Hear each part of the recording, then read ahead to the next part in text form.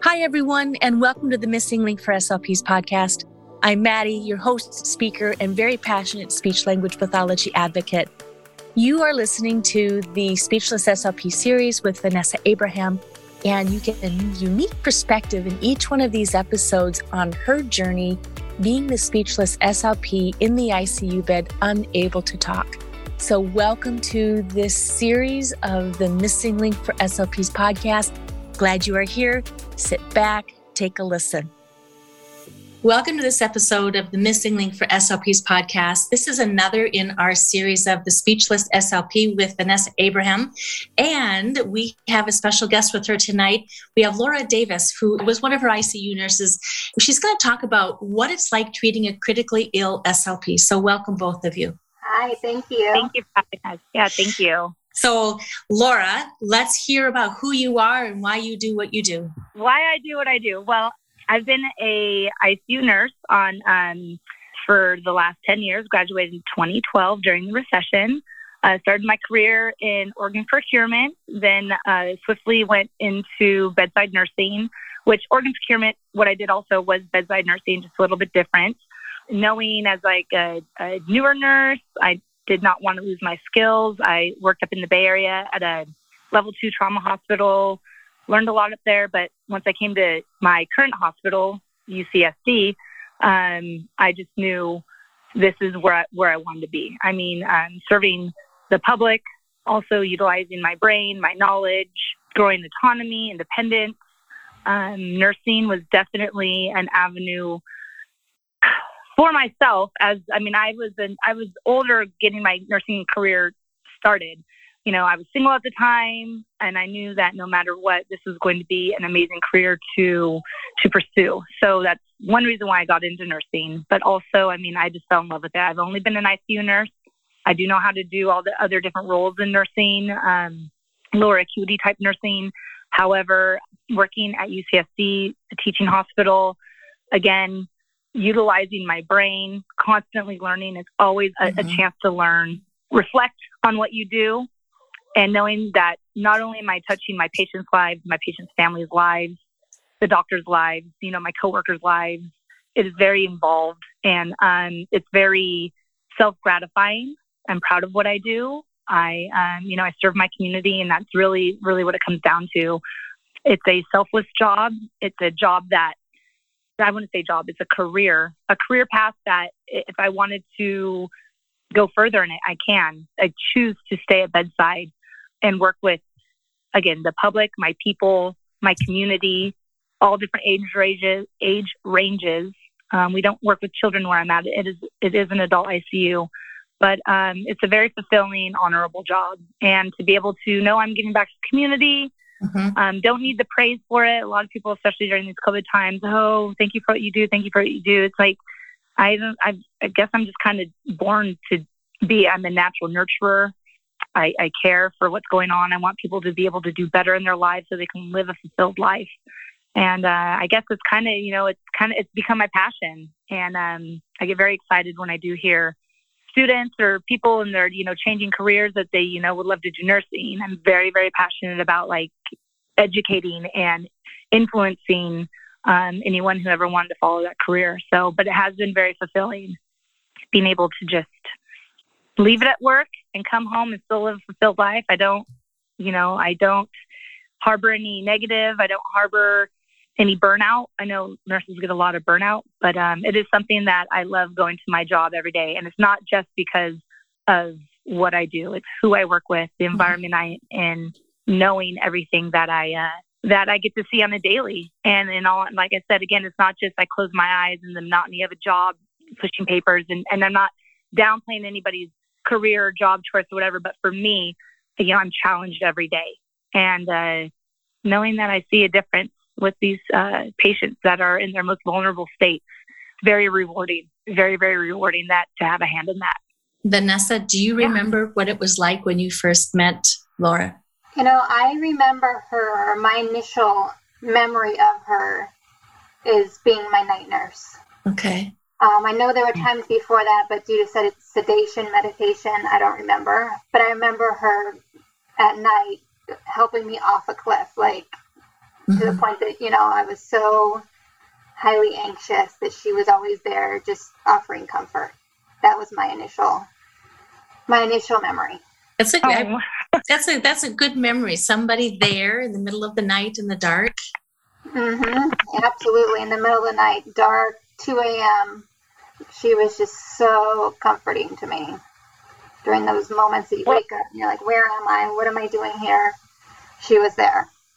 Well, and this is Laura. If I can just speak to that, Vanessa, coming into, again, I know we were very, very close in age, just a couple of years off, but coming into your room, knowing that you knew everything that was going on. ICU can be very scary. They say we're scared of what we don't know and what we're not familiar with. And even myself, until I had my own daughter, I wasn't familiar with the hospital setting. I mean, yes, being an ICU nurse, but I'd never been in the hospital. And at that time, I still didn't have a child myself. So I had never been admitted to the hospital as sick as, Vanessa was. To be able to be her nurse and only understanding the environment that she's in, I wanted to be able to give you some comfort and some like, hey, it's going to be okay. And we are here to help you. And it's very scary, but to be able to, talk to her and explain to her, like, this is why you have this going on. This is why we're doing this. This is why the doctors keep coming in. I mean, Vanessa, you took it like a soldier. I mean, you really did. You communicated so well with us, even when you couldn't talk. And for you to stay as calm as you did, not having your family around at the time, because I know that your husband had to deal with, with your little one at the time and whatnot, but trusting us to be able to take care of you. I mean, the one thing I could do is try to make your environment feel comfortable and not so scary, and that it's going to be okay. You're not going to be here forever. And just giving some sort of hope. And it's not false hope. It wasn't false hope whatsoever. I mean, I knew you had probably a really long road. Again, I don't see any of my patients that leave the ICU. I don't know what happens to them. So to see you come back full-fledged it's a miracle, because a lot of people don't have that recovery. But your perseverance in your recovery was amazing. And if there's a little small part that I can add to that, I mean, I'm going to try to make it as comfortable as possible. And I think, I was scared for you. I would have been scared myself. And so to be able to kind of be that little like light at the beginning of the tunnel, the end of the tunnel, wherever, you were in your recovery. I mean, if I could provide that comfort, it's all part of it, But again, because we were so close in age, it's like I can imagine myself being in the situation that you were in. So a lot of your drive, Laura, comes from the passion and the compassion and the empathy you have for the person that you're treating. Yes. Most definitely. Speaking of just other different types of patients that we get some homeless patients, we get patients who are addicted to drugs, and for whatever walks of life, we all have a story, right? We all have trauma. We all have whatever. We're not there to judge.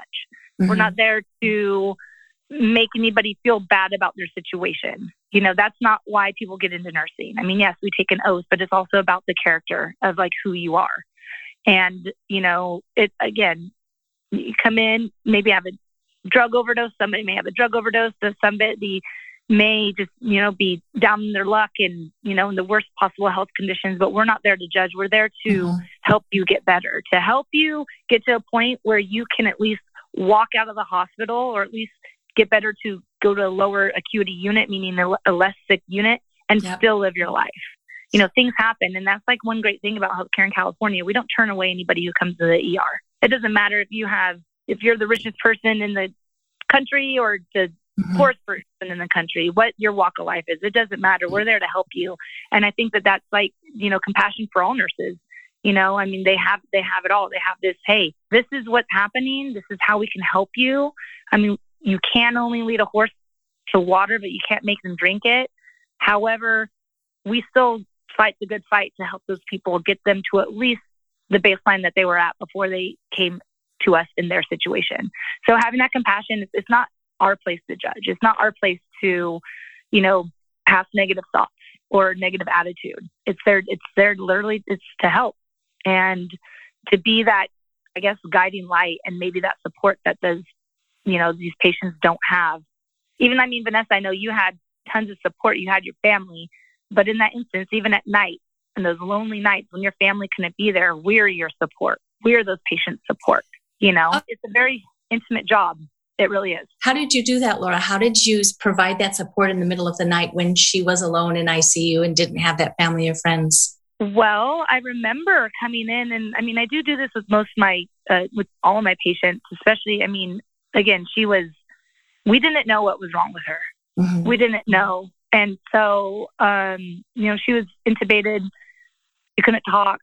She started having the use of one of her left hands to be able to write a little bit. But I come in there and she was awake. She wasn't on any sedation the night that I had her. So she was awake, with this ventilator in her mouth, which is a very uncomfortable thing. And she was so calm to be able to control her breathing, her mental state, and just coming in very calmly. We tried to keep the room very calm for her. Mm-hmm. Putting signs out the door, saying, please be quiet, patient resting, but going in and introducing myself, letting her know that I'm here, that I understand the situation she's in. If she needs anything, please don't feel scared that you're bothering me. I just tried to reassure her that I was there for her, in any way or manner that she needed. I remember, I think I was starting to give her a foot massage at one point to kind of relax her a little bit. And there was one other nurse who started putting lavender oil in the lotion because all of her lotions Vanessa's are thumbs up. Yeah, she was. And she was pointing to over the counter. I'm like, oh, the lavender lotion. I must nice. have known. And so and making sure she had her little stuffy teddy bear there. Wow. Just anything. If her head was kinked, if she didn't like it, she couldn't move her body. So being able to make her as comfortable as possible, turning the lights on, making sure she had her phone within arm's reach, making sure she had her little writing board and her eraser, her call light, if she wanted music or not music, if it was loud or too loud, too much light, letting her know, hey, if I have to draw these labs, do you want me to do this when you're more awake? Do you want me to do this now? Really just giving her the power and she was my only patient that night. The perspective. Yeah, the choices. She is a patient. We're there to, yes, do the things that we need to do medically, but also make her feel because she was awake. And again, in her state, a lot of patients are not awake. They don't really know what's going on, just because of medically induced comas, but she wasn't in a medically induced coma. She was fully awake. And I think that she actually wanted to be that way. So she understood what was going on. And it is a little bit harder to recover when you are sedated in that sense, and waking up out of sedation. It's just a lot harder on your body to wake up. And I think that she was a trooper, and to be able to keep her in that calm, relaxed state naturally, I tried the best I could do, giving her little sleep covers for her eyes and things like that. And it's part of it, How did you overcome some of the communication challenges you had with her being nonverbal? So again, we work with this all the time. Let's see. And when I worked with her, she was using her hands. But if I didn't, she was using one of her hands she could write with. I think she even started writing with her left hand because she couldn't write with her right hand, if I remember, or regardless. So since she was awake, a lot of times if patients don't have use of the dexterity of being able to hold a pen, we get really good at following, mouthing of words, nodding the head, blinking of eyes. I didn't start this with her, but I can only imagine they started this with her before she got the use of her hand again. But, we do ABC boards. We do picture boards. We'll even start narrowing it down to, does it, pointing to the body parts? Does it have to do with your foot? Does it have to do with your back? Does it have to do with this arm? It's this. And then we start guessing. And being in that environment for so long, you can kind of start narrowing it down, blink twice for yes, once for no. But again, she was able to write, which was nice. But when working with other patients, they don't have that ability sometimes, or they're, the medic, they may be awake, but they're kind of a lucid state. So, just seeing them being able to write like a J, just like the downwards with the hook, or like a T, and then they write a W, and you really just it's kind of like a game of charades, What would you do to improve the augmentative communication or communication in the medical ICU setting or just the medical setting? Communication. I mean, we do have, again, like these letter boards. A lot of patients, we do use, for the patients that can speak and things like that, we do use these second language devices. They're called the Marty device, which is a video device. And it has, over like 200 languages. But patients who can't talk, who are intubated, again, we use nonverbal communication. We try to point. We try to use common things that we may think that they need, pain medication, give us a thumbs up if they can. We use a lot of physical therapy. I mean, our physical therapists and speech pathologists, once patients can speak, I believe, when Vanessa was able to get the tube out of her throat, because a lot of patients, they can't have that tube in their throat for too long. It starts breaking down the tissue and things like that. It's not meant long term. So patients do have to end up getting a tracheostomy in their throat, which a lot of patients and family members are very scared about doing, but it's not necessarily a permanent thing. It can always be reversed. Like in Vanessa's case, if you are on a ventilator for so long and then trying to go to, if you do get a tracheostomy, all of that atrophy in your muscles start, they start getting weak and you have to retrain. And I mean, our speech pathologists, our physical therapy, I mean, they work diligently to rehabilitate our patients. Vanessa was a soldier, like I tell you. Again, when she was communicating, she could write on her board with me, but she couldn't move her feet. She couldn't move whatever, she would kind of point a little bit or write it down. So that was really nice. But I remember, hearing, physical therapy coming in and like working with her, and her just like, she was so determined to get her function back that like I said, she excelled so quickly. She just had that mindset.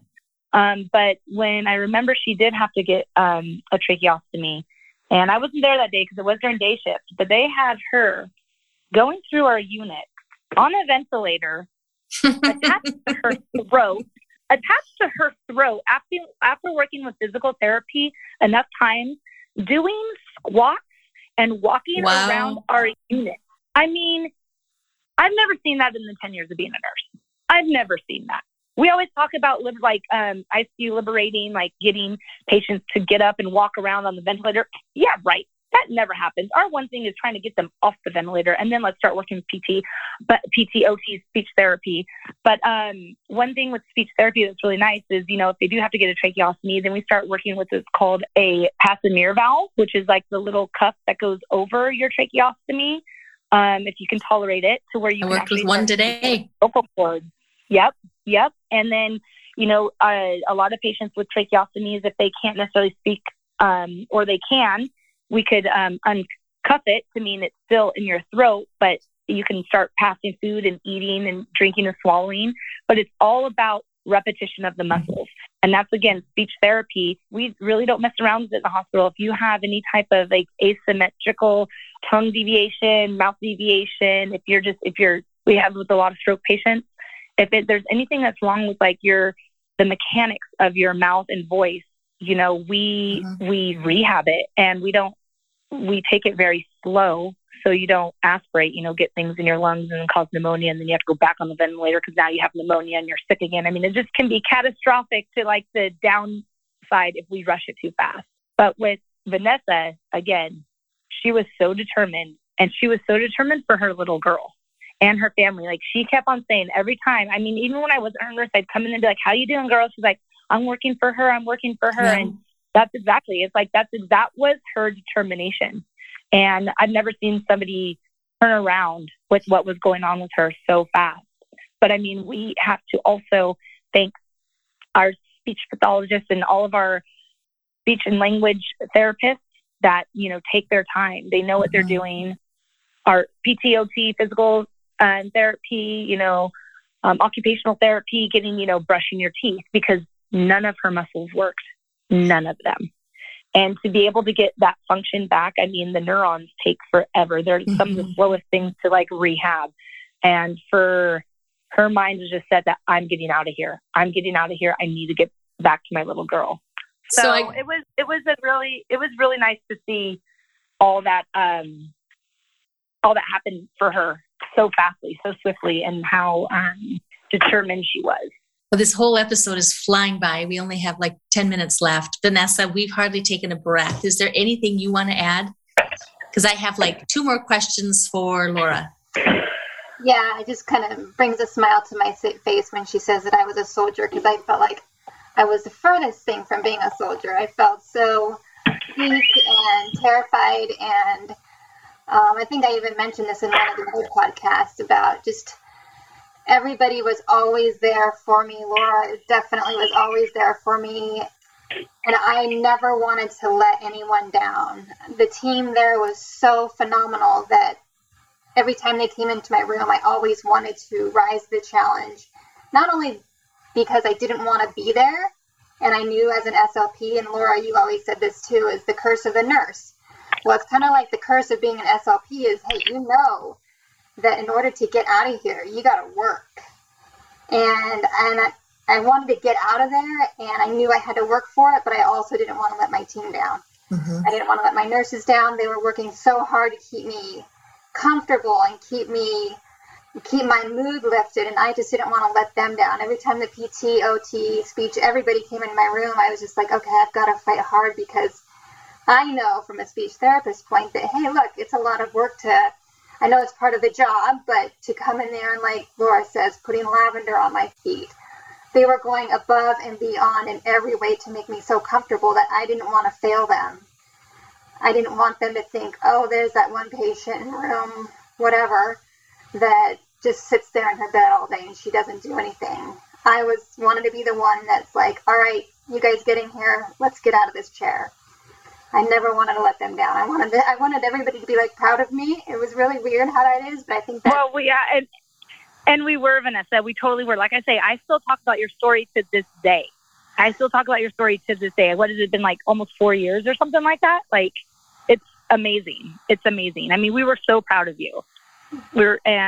Anyways, it's just, you didn't let any of us down. For one, we were just like jaw dropping when like you're sitting there doing squats and. I mean, I wish I was there. I wish I was there to like see it actually. Are you going to have pictures in your book, Vanessa? Speechless, when it comes out? Well, I don't really have any ICU pictures. It's kind of weird because I insisted whenever anybody would bring out the camera with the way I knew how I looked. I hadn't showered in, weeks. And I knew that, I'm not going to want to look back on these pictures. But now that it's in the past, I kind of wish there were some pictures just to see how bad I do remember how bad I was, but just to see the pictures. I do have pictures with my team when I did come back to ICU after the fact. Those will be in the book. A big homecoming with, speech and some of my doctors and stuff like that. But we want to do the lightning round before we run out of time. All right. In 1 minute or less. You ready, Laura? You up for the challenge? Okay. Okay. What's a lightning round? We got a minute to answer. So when we planned for this podcast, Vanessa and I put together all these questions. And so I want to make sure that we get through them because there's a lot of listeners on here who are like, I've got some of these questions. So in a minute or less, any strategies for working effectively alongside an SLP from the nursing perspective? Any strategies? Definitely if you do have to work with an SLP, always communicate with your nurse first.